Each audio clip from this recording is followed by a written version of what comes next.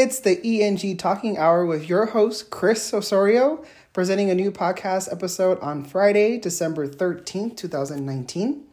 It's a slightly chilly night here in Rowland Heights, California, and I'm sitting with one of my friends, Scott. Hey.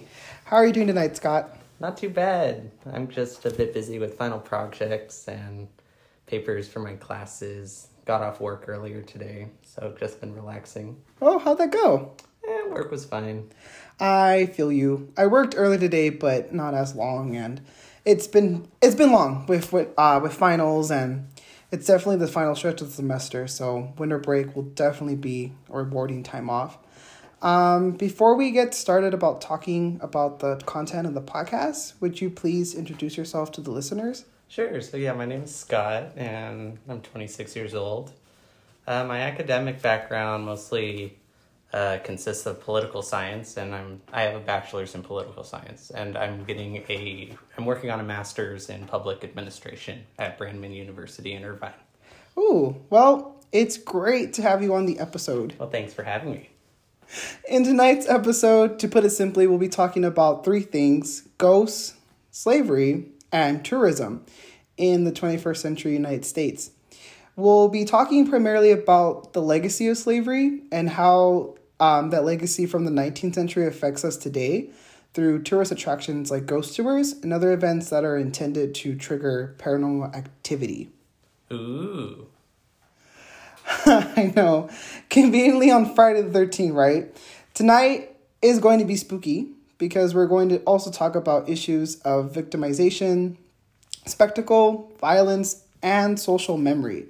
And sadly, in their lifetime, the victims of the enslaved had no agency over their lives. And as we'll come to discover, they still might not have that, or worse, peace and justice. I love it. Sounds interesting. Let's go. All right. In a recent opinion piece for the Washington Post, Hannah Simpson, who's a regular writer and contributor to the newsletter, wrote a piece on dark tourism called Dark Tourism, and she defines dark tourism as, quote, visiting places where some of the darkest events of human history unfolded, including incidents of genocide, assassination, incarceration, ethnic cleansing, war, or disaster, either natural or accidental. And some of the sites that Sampson discusses are the concentration camp at Auschwitz and other ones in Germany, the site of the Chernobyl nuclear plant, the site of the Kennedy assassination, and the 9/11 memorial in New York. Wow. Yeah, that's some really dark history in those places. Yeah, I had no idea that Chernobyl has attracted a dark tourism audience, although I'm not really surprised by that. But something that did surprise me was that Hannah Sampson, doesn't even bother to mention slavery in her piece. And knowing that the sites of slavery have attracted the most tourists, it's troubling to think that those locations wouldn't even be mentioned. But that's okay, because we're going to talk about those today. Can I run some stats by you real quick? Yeah, sure, go for it. So, according to Paranormal America, a research project by the Cultural Studies Department at Chapman University in Orange, California, they've surveyed several people, and they had the following findings from the report. 58% of Americans believe that places are haunted by spirits and ghosts. 57% believe that ancient advanced civilizations such as Atlantis once existed. 41% believe that aliens have visited Earth in our ancient past. 35% have the belief that aliens have come in Earth in modern times, which is definitely represented in things like the interest in Area 51 and all those other stuff. 26% of people think that people have telekinesis or the ability to move objects with their minds. 21% believe in Bigfoot. And 17% of people think that fortune tellers and psychics can actually see into the future. What do you think about these kinds of stats? They're really interesting. In fact, I probably would categorize myself in a number of those different categories. Oh, really? Which ones? Definitely the haunted spirits, and I'm really interested in the Area 51 stuff. Oh, Ooh, cool. I think that I probably would be in the haunted spirits category for sure. But I think that doing a project that's centered on ideas of the paranormal has kind of, I guess, ruined those kinds of experiences and beliefs for me. And interestingly enough, all of the beliefs that are mentioned in that study by Chapman are linked to the paranormal. And in your words, what is the paranormal? I think the paranormal are things that are related to the supernatural, such as ghosts or spirits, stuff like that. Okay. I think anything else? I think the paranormal can really just be a number of things. If we're thinking about like slavery in 2019, then maybe it's something that can help historians study the past and examine the effects of the past. That's interesting. I think that's true because to an extent, the paranormal is the realm that blurs the line between the real and the unreal. Or another way I think about that is that consists of people or incidents or things that lie outside the boundaries of conventional science and mainstream religious thought. Oh yeah, that's interesting. I like to shift the conversation to look at the paranormal, as you put it, in a more historical point of view. For example, in a book called Possessions, The History and the Uses of Hauntings in the Hudson River, literature scholar Judith Richardson discusses the phenomenon of ghosts in the New York Hudson Valley region, and she defines ghosts as, quote, emanations from the past that are produced by the cultural and social life of the communities in which they appear.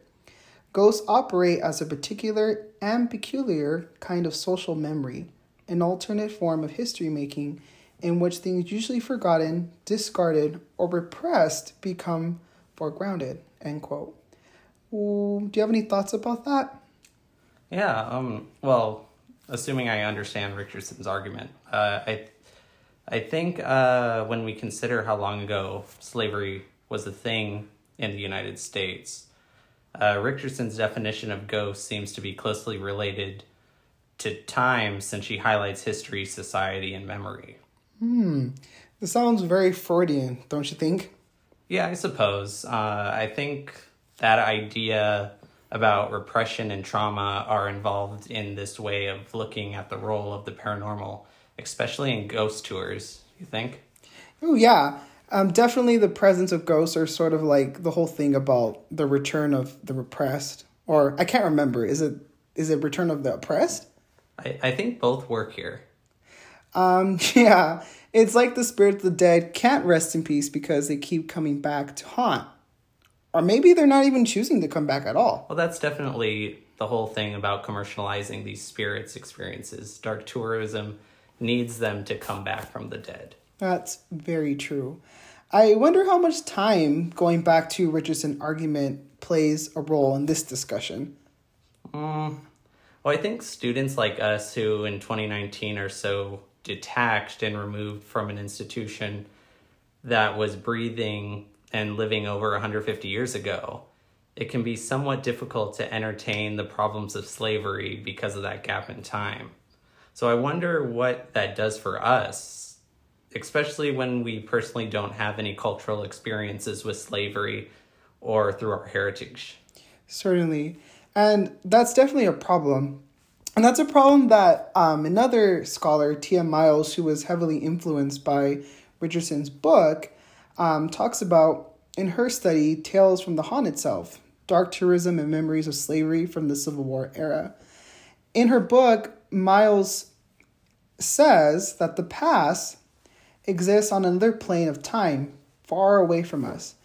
We cannot fully access the past because it is no longer present. It is distant, shrouded, and mysterious.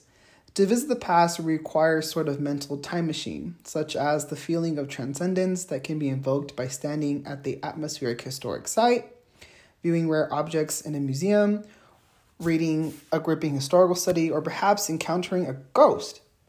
And all of the possible means of transport to the past, a ghostly encounter is arguably the most immediate, the most personal, and for some people, the most real. Yeah, I think that's probably a thing with dark tourism then, right? Because it's showcasing things from the past in a way those tours can be kind of like a museum. That's interesting that you bring that up, Scott, and I think so too. Dark tourism can certainly be an extension of cabinets of curiosities or freak shows, things that came are really prevalent from the 19th century in America. Exactly. Now, why do you think that slavery and the ghosts of slaves are so popular for dark tourism? Do you think that's problematic for people who are going on these tours and have little knowledge about the history of slavery in America? Or does that even matter? Problematic, I think. These tourist attractions are only meant to make money for those that organize and manage them. So in a sense, it's purely entertainment. And depending on who is giving the tour, I can imagine that it's pretty biased. Tours like that have to be intentional and purposeful on entertaining its customers. Ghost tours sound like fun. Museum tours can be boring compared to a ghost tour. Academia can be really dull. But to your point, that's true. There are ghost tours that in her book, Miles takes extensive notice of. And she notices that some of the tours she went on makes extensive use of alcohol. And I mean extensive use of alcohol. Some of the tours she went on had things where customers would crawl through pubs that were supposedly haunted. And there were a lot of moments where there were stops where they were just given alcohol to drink, even if they wanted it or not. Oh, that doesn't surprise me. Well, with that being said, what can we do with this kind of knowledge about the paranormal? Does the current research provided by, say, Richardson and Miles and others offer us any solutions about this kind of problem? Well, I think we definitely have to make a dialogue about it, far beyond the scope of this podcast, but at a local level so that common people are educated about the detrimental effects that activities like these things can have. I don't think that the tours necessarily provide solutions because they're meant to commercialize and make money off the lives of the ghosts of slavery. I think the conversation is key to combating this kind of problem. Do you think that we need to get rid of ghost tours? Or maybe make new kinds of ghost tours? Or just revise the current ones that we have? And if that's the case, how will we even achieve that? Honestly, I'm not too sure. I think that conversations and having an open-minded attitude and the willingness to know the histories behind the ghosts of slavery are important. I don't think that we should get rid of ghost tours because they're fun and part of our culture. At least part of local histories of places where slaves' hauntings take place. I agree. I really agree. I think that just knowing the truth, even though that's pretty subjective, is really important in this kinds of conversations that we're having. And I think dark tourism can be useful because it gives us a glimpse into the past in a way that a museum or a more professional academic experience can't. And it also is entertaining, as you said. But it should be balanced. I think that is important to helping with this type of problem that we experience in 2019 and beyond. Do you have any other thoughts about this? Well, do you think that's possible? I hope so. I really hope so. I hope that a podcast and new and more scholarly work on this topic could help create that kind of dialogue. Yeah, I hope so too. Well, thank you. That's all for tonight. And remember, if you're thinking about going on a dark tour, consider researching the history behind that tour so you don't fall into the trap of oppressing the victims of the past, the ghosts of the repressed. Well, thank you for your time, Scott. You're welcome.